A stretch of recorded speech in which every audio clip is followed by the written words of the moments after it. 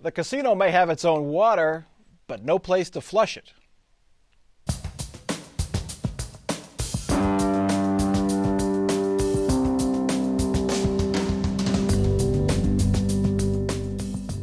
From the Battelle studio at WOSU at COSI, this is Columbus on the Record. Joining Mike Thompson this week, Joe Hallett, senior editor for the Columbus Dispatch. Karen Kassler, State House Bureau Chief for Ohio Public TV and Radio. Michael Cole, Democratic strategist, and Mary Ann Sharkey, Public Affairs consultant. Last week, we learned the developer of the Columbus Casino might drill wells to get around the Columbus water system, something it would need to do if it wanted to build on the west side site without allowing the city of Columbus to annex the property. But this week, Columbus City Council and Franklin County Commissioners took away the casino's toilets. Well, at least they revoked an agreement to extend sewer lines to the site. Of course, the issue is whether the casino lives up to its agreement to annex the land to the city of Columbus, and that, of course, would bring to the city $24 million a year. The casino says it needs tax breaks, and it is being bullied by City Council and the Franklin County Commissioners.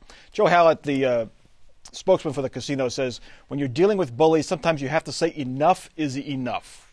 What do you think that means? Well, I think that's exactly how the city felt, because I talked to the mayor about 4 days before the deal was announced and asked him who was going to blink in this standoff, because I think there was a sense that the casino had gained the upper hand once it found this new source of water. And he just kept telling me, look, I've kept my commitments to the casino. The casino needs to keep its commitments to the city. So I think this really was a brilliant move by the city. Totally outfoxing Penn National on this. Basically, the mayor and the council said, if you want flush toilets in your casino, you've got to annex. And it also was a good deal for the county, because they won water rights from the city to areas that they've been wanting to develop. So I think the only loser in this deal so far has been Penn National. It'll be interesting to see what their next move is. Now, I mean, you could say the casinos have already helped the Columbus Society by bringing water to all these subdivisions that didn't have it before. They were having to truck in their water and things like that. Now, the city will lose.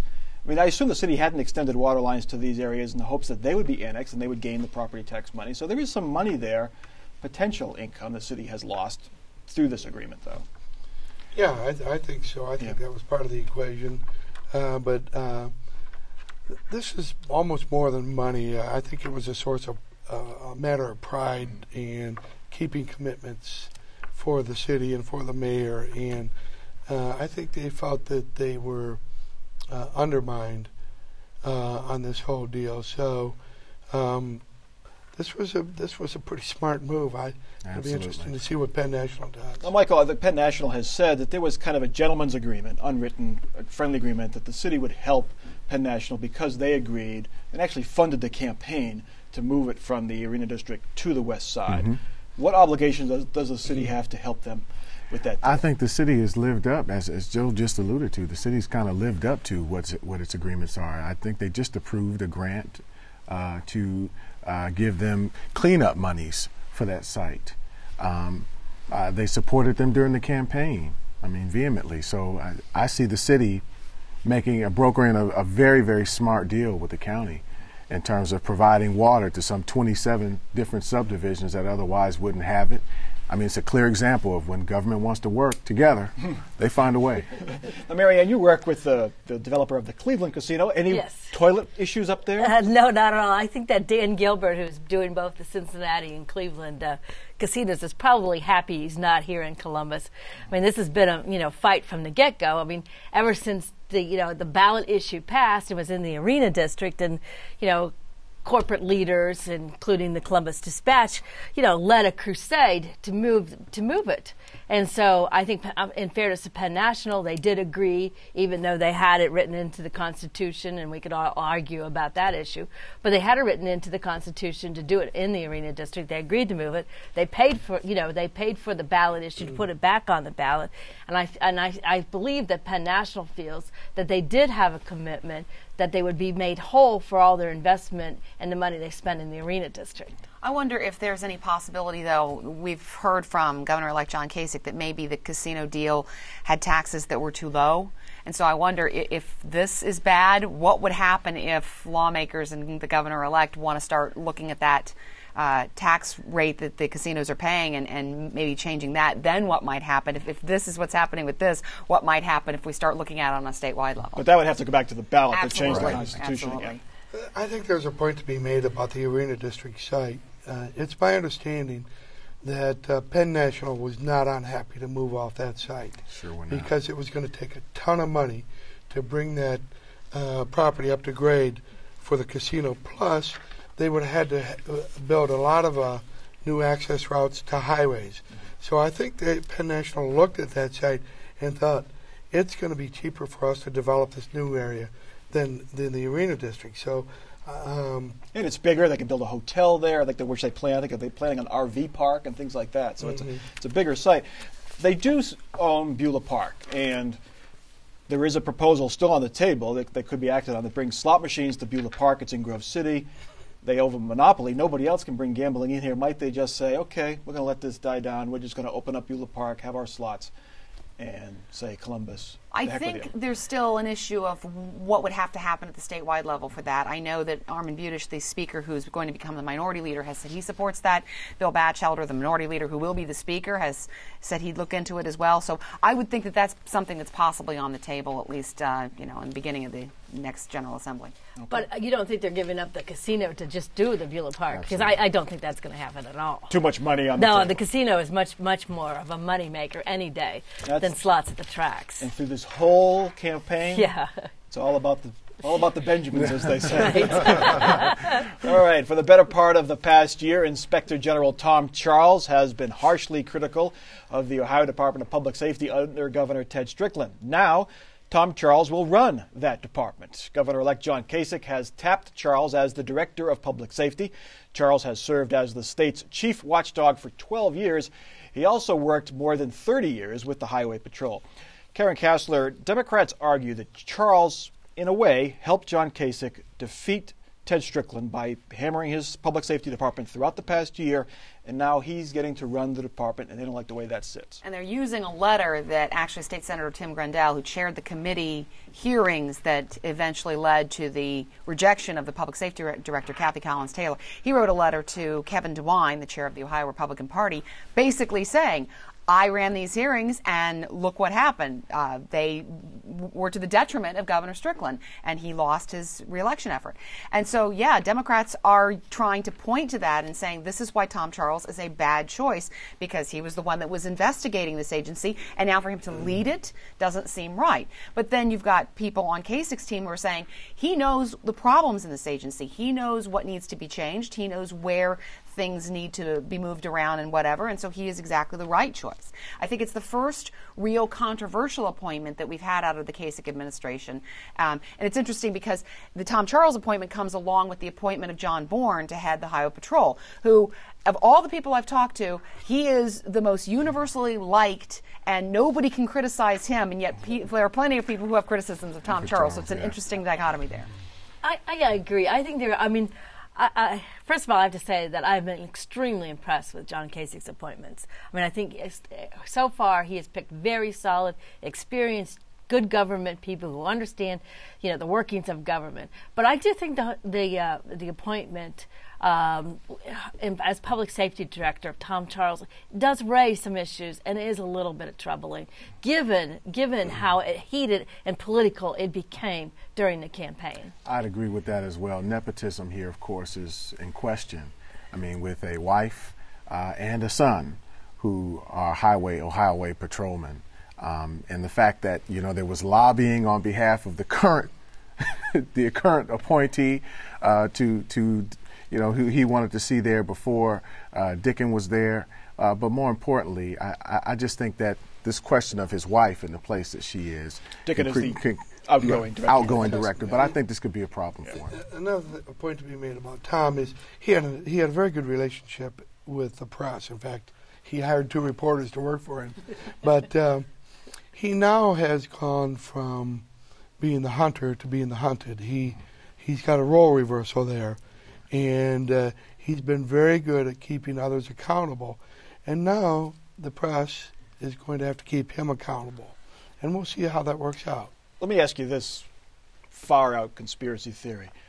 George Voinovich, Bob Taft, and Ted Strickland all had to deal with Tom Charles, the watchdog.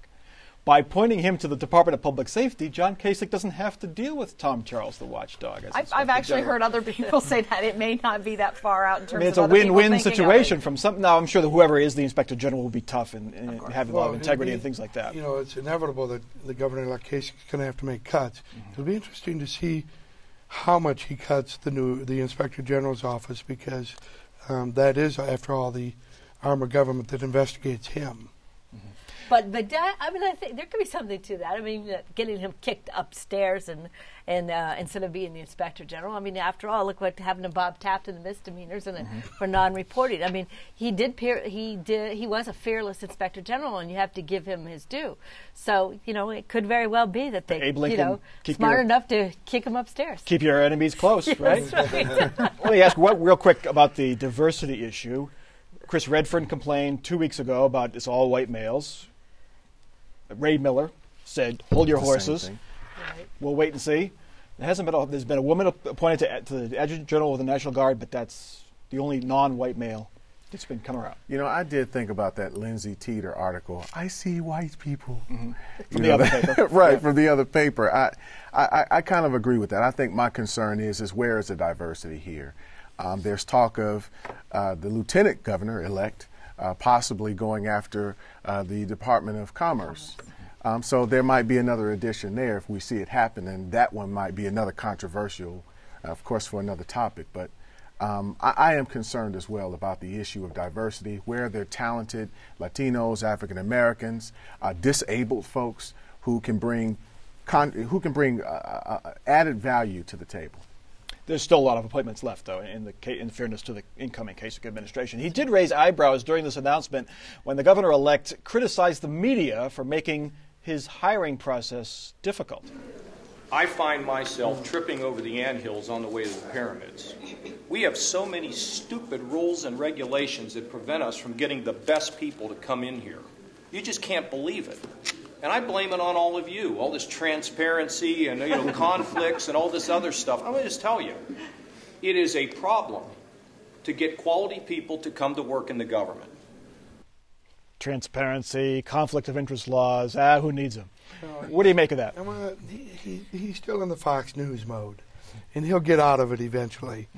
But it's ironic because the governor-elect had no problem with transparency during the campaign when the press was using public records to expose Troopergate and other problems in the Strickland administration. So I think he just let his mouth get ahead of his brain, and he stepped on a very positive event. The appointment of these two gentlemen to head the safety offices for Ohio. Is it a clue of how he will run his administration? If your theory on the Charles appointment holds true, then who knows? Well, who knows? I will say though that I agree with Marianne. I have been extremely impressed with the caliber of cabinet appointees of Governor-elect Kasich. These are really talented people who have experience. That we may feel sometimes that Kasich himself is knee-jerk, but the appointments to his cabinet indicate that he will not govern as a knee-jerk governor. And there are certain things that he can and certain things that he can't do. I mean, we know where our rights lie as reporters in terms of being able to find out this information, and if there's information that's out there that we have a right to find out, we're going to try to find it out. So, there are definitely rules that need to be followed. Not everything is up for, whatever you want to do. But I wouldn't completely scoff at the transparency issue. It is difficult for people who have good jobs to go apply for another good job while they're still sitting there, and the media is able to figure out, that they put in an application for, director of, public safety or whatever. Their bosses then will learn from the media that they've applied for that job. So there are problems. Yeah. Let's put this into perspective quickly, though. We have a much more sophisticated media savvy, 24-hour cycle kind of electorate who want accountability, who want to make sure that their public dollars are accounted for, that their public leaders are accountable in the positions that they were either appointed to or elected. That's a big issue. I am willing to scoff at the transparency argument. I really am, because it's absolutely critical. I mean, that's where this whole teabagger movement really started, on the issue of accountability and transparency. Well, and if Governor Kasich wants to avoid proper media scrutiny for his appointees, then he should pay for them out of his own pocket, not out of our pockets, because we taxpayers deserve to know about the people who are going to represent us in government. Before we label the incoming Kasich administration as anti-media, he did invite us all the media, to the media Christmas party. It says it's a down payment on the long honeymoon, or fortifying ourselves for a very long 4 years. It's at the Ringside Cafe, ironically enough. And who is invited in order of importance? First on the list, the entire staff of Fox News Channel, anyone who's ever worked at Fox News Channel, anyone who's ever advertised on Fox News Channel, and anyone who's ever watched Fox News Channel, and the rest of us. And that's a very funny invitation. And in a way, it's like the sense of humor that I do see coming out of the Kasich campaign is really it's not fun without a purpose, I guess. There's definitely pointed humor, but it's interesting that there's fun poking. It's a good-natured rough and tumble. Anyway, let's get to the other political news of the week. The Democrat with perhaps the brightest political future in Ohio is leaving the state, at least for now. Outgoing Attorney General Richard Cordray is taking a job in Washington. He'll be working for the new U.S. Consumer Financial Protection Bureau. He'll be the Bureau's top watchdog for things like student loans, credit cards, mortgages, and other consumer financial products. Marianne Sharkey, is it safe to say that Richard Cordray will be renting in D.C. and not buying? I think it's very safe to say. I'm actually kind of surprised that he came right out of the box and said, I'm running in 3 or 4 years. Running for governor. And this job is clearly just a stopgap measure. And I think Cordray is clearly an excellent choice. He's done a very good job. Every position he's ever held, people have been, highly complimentary of his professionalism. He's a bright guy. He's an honest guy, and he does have a future in Ohio. So but I think rented is accurate. I mean, the job is perfect for him, given all he's done over the past couple of years with foreclosures and looking at credit cards and stuff like that. It's temporary. It doesn't require him to live there permanently. He can leave whenever he wants. So it gives him the national profile. He's had a national profile over the last year because of all the suits that he's filed and against Wall Street and some of these other things. So he has that national profile now. He can be on CNBC and go and make these statements. And so it's a great position for him, I think. It'll help him burnish his already strong credentials as Attorney General, as a champion of consumers, and it will give him a high profile. And I think he's still at the top of the heap for 4 years down the road to run against Governor Kasich, particularly since Mayor Coleman has pretty much taken himself out of there. And so I think he's just coming out of the gate saying, hold the seat for me. I'm going to be gone for a little while, but I'm going to be back. Is there any danger at all? I mean, it's nice to be on CNBC, but he's not Attorney General, which would probably be the most advantageous position to be in. Leaving Columbus and getting away from the Columbus media and out of our spotlight for a couple of years, is there any danger that we'll forget him, or that voters will forget him? I don't know that that's the case. He did extraordinarily well in his numbers here for his election. He's somebody that comes with an incredible credential countywide, not just here in the city, but countywide. I don't see that being a factor at all. And I think he would have been just as easily forgotten if he went to a law firm here in town, and was doing that sort of work. We'd never see him maybe then. Okay. 2 other office holders said farewell this week. George Voinovich said his goodbyes on the U.S. Senate floor and at a Columbus reception, and Ted Strickland gave his farewell speech at the Columbus Metropolitan Club, where he maintained his administration has put Ohio in a better position to succeed. There is much that we must leave unfinished, but I know this: the foundation of Ohio is stronger now than the day I took office. Michael Cole, the problem is foundations are hard to see. They're kind of underground. Is there any chance that what he accomplished will be forever hidden? if he accomplished the things he said. I think he's in a tough spot to where accomplishments that you had then become your predecessor's accomplishments. He built a foundation and he put it in. He shared a great narrative around that. What Ohio has done with education, what Ohio has done with industrial manufacturing growth, what Ohio has done with the alternative energy community. He spelled it out very, very well. But I think that what will happen is that he set the stage for, Kasich to have success, and it's Kasich's ball to either drop or continue to carry to the end zone. But Kasich's already said that some of these things he's thinking about changing. I mean, for example, education reform. He's thinking about making some major changes in that. So, there is that. I don't know, if he had so many solid accomplishments, why did he not run his campaign on them? I mean, he ran a relentlessly negative campaign in which he really said little or nothing about what he had ever done in his 4 years as governor. And now he comes, after the election, after he lost, and now he finally finds his voice to say, here's what I accomplished. Marianne makes a good point, and I do know that the governor is very upset about Governor-elect Kasich's plans to undo what Strickland sees as part of his legacy, the rail, the passenger rail, the evidence-based education model. But in fairness, you cannot objectively look at the Strickland legacy without remembering it has to be looked through the prism of the worst economic climate since the Great Depression. And when that hit, out of the window went all the big plans, all the major accomplishments every governor wants to have. I think he did a pretty good job of managing the state through that crisis. To add to that, though, that's a great point. To add to that, you talk about the focus on the Obama presidency and the stimulus involvement in even getting Ohio's economy to begin to move forward. Whether it's the $7 billion, I believe it is, that we got from the Obama administration. For state government. Exactly. So I think when you look at it from that prism, I think that's one of the reasons why we're seeing this Republican regime begin to move away from whatever the Strickland legacy is. I want to get to George Voinovich. George Voinovich ended his 44 years in elected office, but he warned the Senate of what he called a growing frustration that Congress is oblivious to the problems of ordinary Americans. The American people know that even when members of a family get along, it's difficult to get things done.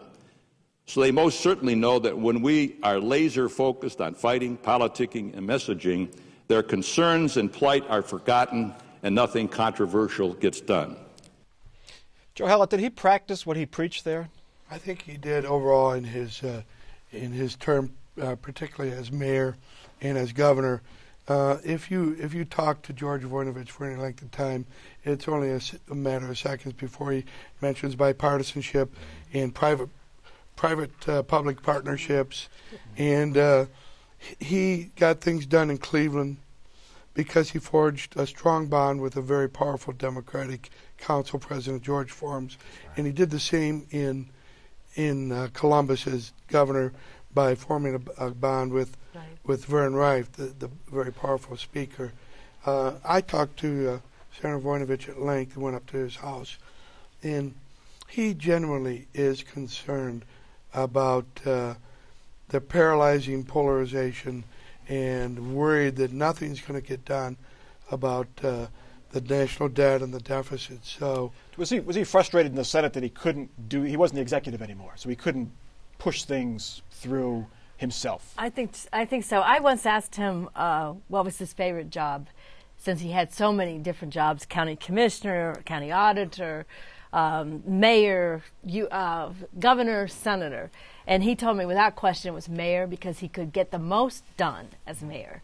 And I really think he meant that it was easier for him to push the city ahead. And he did a tremendous job in Cleveland. Anybody who's watched Cleveland during that era knows George Voinovich was the person who righted Cleveland. And so I think it's accurate. Okay, we've got to get to our final off-the-record parting shots for this week. Marianne Sharkey, you're up first. Well, I was going to say I want to welcome home Jana Voinovich, who, after 44 years of traipsing around with her husband George, it's good to have her back in Cleveland. It's good to see that she's going to be able to spend some family time, and it's a well-deserved opportunity for her to spend time with her children and grandchildren. Michael. Strap in and get ready for the ride. Indeed. Karen Kassler, your final thought. Well, I got a chance to talk to George Voinovich today for our TV show, and I had only half an hour with him, which is not enough time to talk to George Voinovich about 4 decades in office. Did you get 2 questions? I got actually more than that. He gave me several really concise answers. One of them was, and this was unfortunately off camera, I said, have you decided about don't ask, don't tell? And he looked at me and he said, I've decided, but I'm not going to tell you. And I don't know what that means, but I guess we'll find out soon. He didn't tell. You asked, he didn't tell. I didn't tell, yeah. And Joe, your final Well, thought. if you'll allow me a shameless promotion, you ought to look at Sunday's Dispatch, because my colleague Darrell Rowland did a pretty exhaustive look at campaign finance over the last 2 decades. And even though in the decade of the 2000s we had spending limits and contribution limits, 73% more was contributed in that decade than in the 1990s. Wow. And he hones in on 13 major givers over the last decade. It's pretty interesting look. We'll check it out. That is Columbus on the Record for this week. Next week, a shameless plug of our own. We'll have a Columbus on the Record special, an interview with Governor Ted Strickland. He'll sit down with us one-on-one and discuss his term as governor and possibly his future. So check out that next week. Also, check us out online, where we are on Facebook and we're on Twitter. You can connect to all of that at our website, wosu.org/COTR. For our crew here at WOSU at COSI and for our panel, I'm Mike Thompson. Have a good week.